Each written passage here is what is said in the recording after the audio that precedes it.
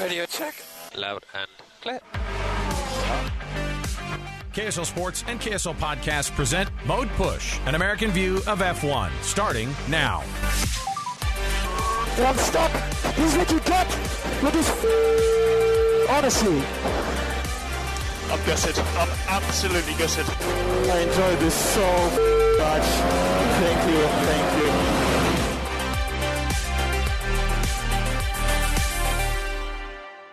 Three at Silverstone. Light out, away we go. Max Verstappen getting off the line, but it's a good start by Norris. A very good start. Lando Norris leads. Piastri's trying to take second, but Max Verstappen around the outside. But it is Lando Norris who leads from Max Verstappen in second place. And Piastri now having to defend from Charles Leclerc as Hamilton goes very, very wide and loses a bunch of places. Yeah, Hamilton's lost out. Russell's gained one place in the Mercedes as well on those softs. But what a start from Norris. Just got the drive. Verstappen's lost the lead. Did well to hold on to second, but Piastri is so close down to Brooklands. Yeah. Oh, A my little goodness. around the outside, but Verstappen being a little cautious. He knows he's got a rapid car. Wow, I mean, Piastri was just as quick off the line as Norris. He just had nowhere to go as he tries to make it work around. I could listen to that all day. My heavens. Dan Jimenez, Alex Curie, it is Mode Push, an American view of F1. Welcome to the podcast where we break down all things F1. And, of course, we had a big one to break down from this weekend. And you just heard the highlights there. Everyone absolutely shocked. One, that you had two McLarens, right, on the front and second row anyway. So brilliant qualifying by these guys. But one lap is different than a whole dang race, and certainly a start next to Max Verstappen. Dan, you must have just been, and I think you and I exchanged a text, and you were like, I played that highlight because in that very moment you said you were yelling at your TV. Oh, man. The last time I yelled at my TV during an F1 race was when the last lap of the 2021 championship when Max got around Lewis. That was the last time I was yelling at my TV. But I definitely, Sunday morning when Lando got that start and Max wasn't catching him, I think for the first solid two laps, I think I just yelled, "Come on, Lando," over and over again. It was great. Just the energy that start of that race brought, and really the whole race was fantastic. Hadn't felt that in a while. So, I mean, in the end, you get kind of a very different podium just for the sake of McLaren being in that second spot. 4 races ago, Lando was basically throwing his entire team, and decidedly so, you should. Like, these guys signed him up for a long-term deal. The car they gave him was garbage, it seemed like, this year. And you have this new rookie who's coming in, Oscar Piastri, and he's not getting a good shot either because, you just don't have a good piece of equipment. The upgrades, we hear it every week. Oh, we're bringing upgrades. Holy cow, did they work? And the advantage of not having very many low-speed corners, obviously, because they feel like that their low-speed corners are no good because they are still talking about that. But Silverstone provides like a perfect environment for those McLarens, and to get a second and fourth, and really, Piastri would have been. It was a gift podium to Lewis Hamilton because of that safety car. The virtual safety car that gets turned into the real safety car, it ruined it for Oscar. It would have been his first, and certainly he would have had enough pace to stay ahead of Lewis, I would have thought. So, but overall, just an insane weekend for them, and across the board, guys like Alex Albon, and we were so close to double points from Williams. What did Sargent end up in? Oh, was he 11th? 11th. Yeah, see? Yeah. I'm telling you. Yep. We were right there. And the speed of that Williams, I mean, shocking. That overtake by Alex Albon when Checo had just gone past, I think it was Sainz, or was it Leclerc? One of the Ferraris. And obviously the Ferrari was all messed up because he'd just gotten passed by Checo going, I'm going to battle this. And Albon just goes, peace, I'm here too, and just scoots right past him. I was over the moon because it was just a race where now the regulations, Dan, correct me if I'm wrong, I feel like are starting to take a little bit hold here to where it's evening things out. And so these midfield teams, and we saw it in qualifying, there was so much less time between everybody from first to 20th, I think. And so I'm hoping that that's the regulations doing their job and not just a one-off here at Silverstone. Yeah, I mean, this season is the most dramatic fight for second place we've ever seen. It's like it's from week to week. I mean, 2-3 weeks ago, we would have said, Ferrari is clearly the number 2 team. And then now we're like, well, now it's McLaren. And it just has ebbed and flowed throughout the season. And the gap is closing to Max. Like Max had to drive that car to the limit to get it a 3-second, time delta win over Norris. That's the closest race it feels like we've had all season. I agree with you that it's finally starting to, all the regulations, all the wind tunnel time restrictions for Red Bull, I think it's all starting to come to play. And I mean, whatever change McLaren made, I don't know if they hit the copy paste button on the Aston Martin and Red Bull design, but Mika Hakkinen called it. And I think, we all thought he was a little bit crazy when he said, McLaren will be challenging Red Bull for wins before the end of the season. And the next week they were challenging for the win. It's really cool to see. I mean, listen, Max is incredible. Like that was quite the drive. And you could see too, like he hasn't had to make that kind of effort really all season long. And he had to do it for that even just the first 20 seconds of the race. You could tell, it was almost like you could feel that he was, oh, dang it. Like, how am I not just able to whiz right past these guys? And, I mean, obviously the Red Bull's still quick. It's still the quickest. They still have the advantage on people. But it's not much. And it's kind of a bummer because at the same time, like all these upgrades have started to happen, and then suddenly Aston Martin starts to go the other direction too. The Fernando Alonso hype train has hit the wall, and at the same time, but you have teams like Williams who are creeping up, McLaren who obviously is like their whole season could have just changed over this last weekend. I mean, they could do enough work now, and to watch the Ferraris finish 9th and 10th, and to go, oh my goodness, they might be faster than the Aston Martin. They might be faster than the Ferraris. They're probably faster than the Mercedes. Everybody was talking about how fast they were, especially in that straight line speed. So, I mean, we might have just flipped this whole thing on its head. I don't know how much time is. I mean, we're only halfway through the season here, but certainly more than enough time for McLaren or anybody else for that matter to make some insane moves. Yeah, we're 10 races into what is now a 22 race season, I think, with the 2 cancellations we've had. So, yeah, there's absolutely time for McLaren to make a run up the board. I mean, they scored more points on Sunday than they had scored so far the entire year. And, you keep hammering away at top 5 finishes, they could leapfrog everybody else. And gosh, what a story that would be if we're at the end of the year and McLaren finished second and they're making a run against Red Bull for next year. Because, yeah, like we've been talking all year, like, does Lando think about getting out of that contract? And I mean, what a difference 2 races makes. It's really cool to see. And obviously the gains from Williams are exciting. I just was pulling for Logan to get that points finish. I mean, we need to look up the stat, but it's been decades upon decades upon decades since an American has scored a point in Formula One. And we're so close now. Think about how wild that is. He finished 3.5 seconds behind the Ferrari in 10th. I mean, that's amazing for him. It's super embarrassing for Ferrari. I mean, I don't know. I mean, in the end, he didn't win any points, but I was really excited that he made that pass on Valtteri, I think, in the last lap and a half because he was in 12th and 13th kind of in those last 5 laps. And so he's doing work all the way to the end there. It has to be encouraging for them. Dogs of the race, because we had some DNFs. A car blew up. K-Mag's Haas blew up, and much to Gunther Steiner's chagrin. Esteban Ocon's and Pierre Gasly's cars both petered out. This could be about as much of a disaster for Alpine as you could have had all year. Oh, yeah. They were definitely the flop of this race weekend, and Alpine's got to get their act together. Ocon had a hydraulics issue, so reliability, and then Gasly got just creamed by Stroll, who went on the inside and hopped over the curb and broke his right rear suspension arm. So bad luck on Gasly's part, but also, should he be tangling that far back with Lance Stroll in the first place? And then Magnussen's engine failure. It feels like we had a Hülkenberg engine failure last race, or something was up.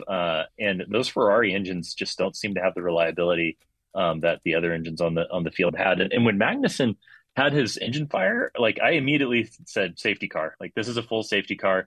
There's not an obvious area. He stopped on the track. He didn't pull off the track. I just didn't see a way that they were going to be able to run that under virtual safety car. And so, yeah, it kind of sucked that Piastri got pulled in and then got caught out when they did throw the full safety car, and Hamilton was able to leapfrog him because it seemed like an obvious full safety car to me. But what do I know? I mean, when it happened and I just saw the virtual safety car go up, I went, oh, shoot, well, that's not the same.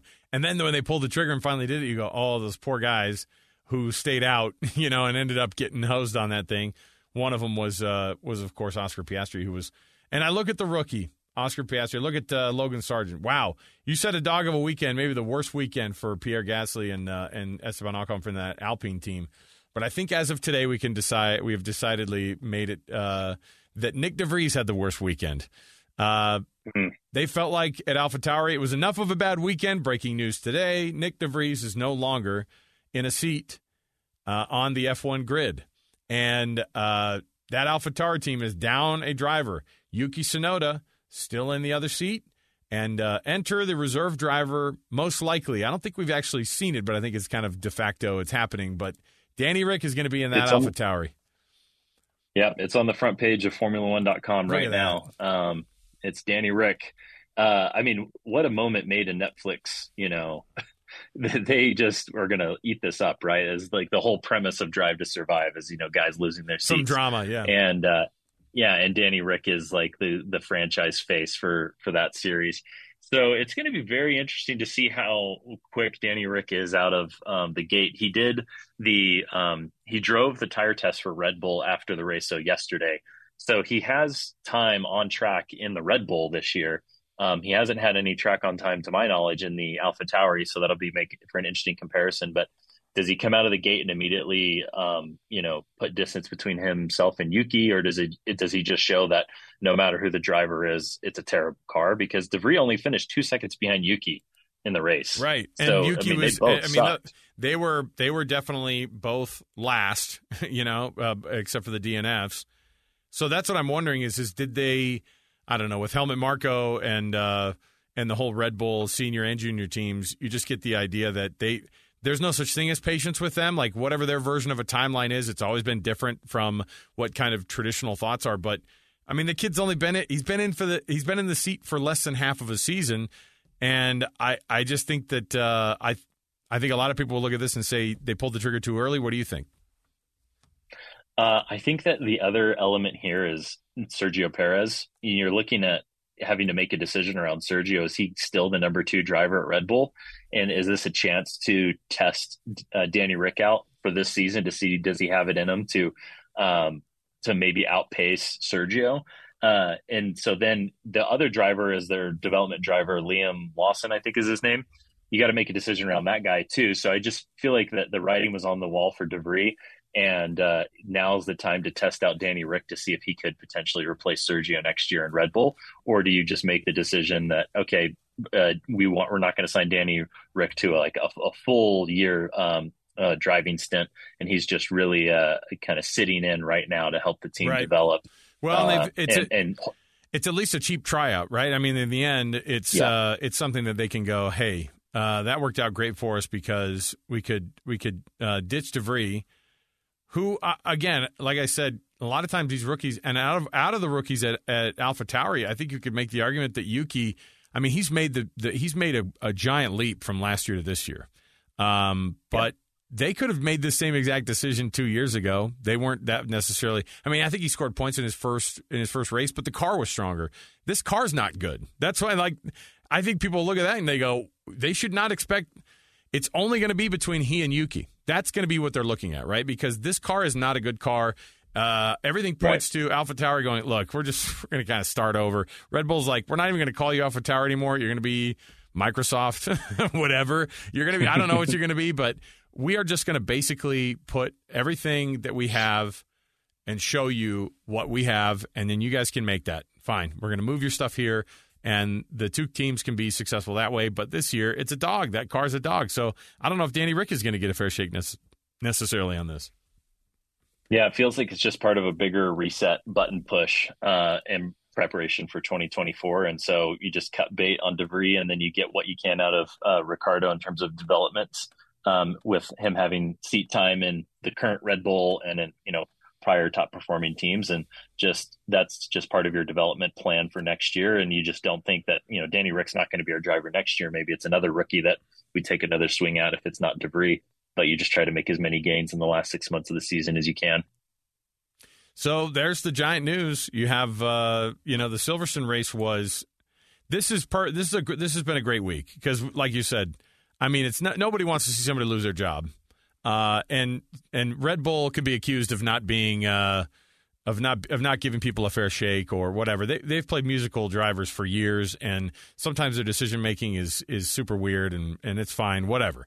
But they have Max, and so they can always look like, hey, we're still pretty smart over here because we have a good car, thanks to Adrian Newey, and then we have Max Verstappen. So we have two people that will, if they're in your garage, you're probably going to be, a world champ as it is, because I think that if Max alone, based on his points, wouldn't he be like 60 points clear of every team just by himself? Yeah. Yeah, insane. He's winning the Constructor Championship on his own by right himself. And that's a massive gut punch for Checo because then you go, oh, I guess he didn't even need me. And we didn't even talk about Checo. Great drive, 9 places up. Who cares, though, when you can't string together a good weekend? You can't put qualifying together.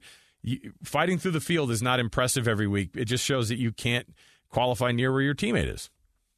Yeah, we're 4 or 5 consecutive races of him not making Q1. This is crazy. And, in Austria, he got up into the podium. So, still, quote unquote, worked out. But, he only got up to 6th in this race. And I mean, that's meaningful. Those are meaningful points. And so, yeah, I don't know what's going on with him. It was a weird qualifying session because in Q3, or I guess in Q1, it rained.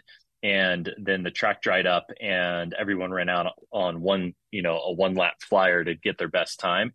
And he was the first car out onto the pit lane, and he sat on the pit lane for a super long time waiting to go out. And it seems like that was a disadvantage to him. But I think Lando was the second out on the pit lane, and he still was top 2 or top 3 for that session. So there's still something about Sergio where he just wasn't able to put it together. And I mean, he knows it more than anybody. And now he sees that, okay, DeVries just got canned. I got to be on my game here going forward because now the attention's going to turn to him. So the schedule now turns to Hungary. I don't know much about what the change is going to be. When you see Lando Norris finish second and then they go, yeah, it's great, but we're terrible in low speed corners. So so then I think, okay, so you're not going to be good the rest of the year, or what's going to be the next race where they show up and do something special? Because the string of a bunch of podiums with Aston Martin seem to have dried up, at least in the last, 3 out of the last 4, they haven't been on the podium. And so, can we expect to see some more of a mix up here at Hungary? Because I don't know what to expect out of that track. Tell us a little bit about what we can see maybe, and if we can see these teams continue to develop. Yeah, Hungary is a cool track. I like it a lot because it reminds me of like a go-kart track in that it's just a lot of twisty, low-speed corners and medium-speed corners, but none of the super high downforce stuff or no like big, long straights. So earlier in the season, Alonso had kind of made the prediction that they would be at their best at that track in terms of challenging the Red Bulls. And the Red Bull obviously really shines in the super high speed tracks. And so I think what we'll see is maybe Alonso and Aston Martin with a bit of a resurgence.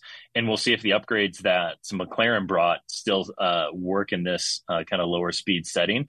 And then there's also the variability with rain. I think it was a few years ago that Ocon won his race in the rain or during a rainy race at the Hungaroring. So I think it'll be another just toss up of who is going to be on the podium with the probably closing the delta down to Red Bull's advantages the most of any race we've been at so far. Who won the weekend overall? And you can't pick Max or McLaren. After that, who else was super impressive at Silverstone this week? Oh, I was going to pick Lando because the vibes from him all weekend were just so much fun. But if I can't pick him or Oscar, Williams, great showing, especially through the practice sessions and qualifying. And then, George Russell and then Lewis Hamilton, I think we had been dogging on Mercedes after Austria, but I think they both had they got the most that they could have out of that race, with Russell starting on the softs. Was really interesting to see him come up through the field after not an awesome qualifying session. And basically all the ground that he made up during the race, he made in those first 10 laps on those soft tires. And then Hamilton, kind of lucking out with the safety car, but being able to hold off Piastri. And man, I just would have loved to have seen what would have happened if McLaren had put on softs instead of hards for that last stint. And that's what everybody was expecting him to do. Lando wishes he could see that too. He still is wondering about that. But those hard tires, to their credit, they hooked up once they started going. It was fine. Yeah, they worked. And I guess that's just a tribute to McLaren knowing their car better than anybody else and knowing like, hey, they're new tires versus, scrubbed softs. And our car just uses the tires up a ton. And we might get off to a super fast start, but then the rest of the field who can manage their tires better would catch up to us on the softs. So hindsight 2020, but would have loved to have seen because I wanted, Norris to challenge Max. And it felt like once Max was on softs and Norris was on hards, then like that was it. There wasn't going to be a change for the lead. So say la vie. We'll, in another universe, we'll find out what happened in that race. Okay. My goodness.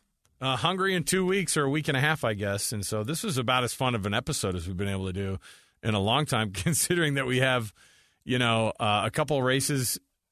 We have most of the season still ahead of us. If we have a little glimmer of hope, even I love that it's before the summer break too, because if we were going into the summer break, and we still might get Red Bull winning out until that happens, until the summer break. But I think that the reality is that everybody is taking a lot of heart to the fact that this thing could get a little bit closer, and you can see teams. I mean, my heavens, I'm looking at the constructor standings right now.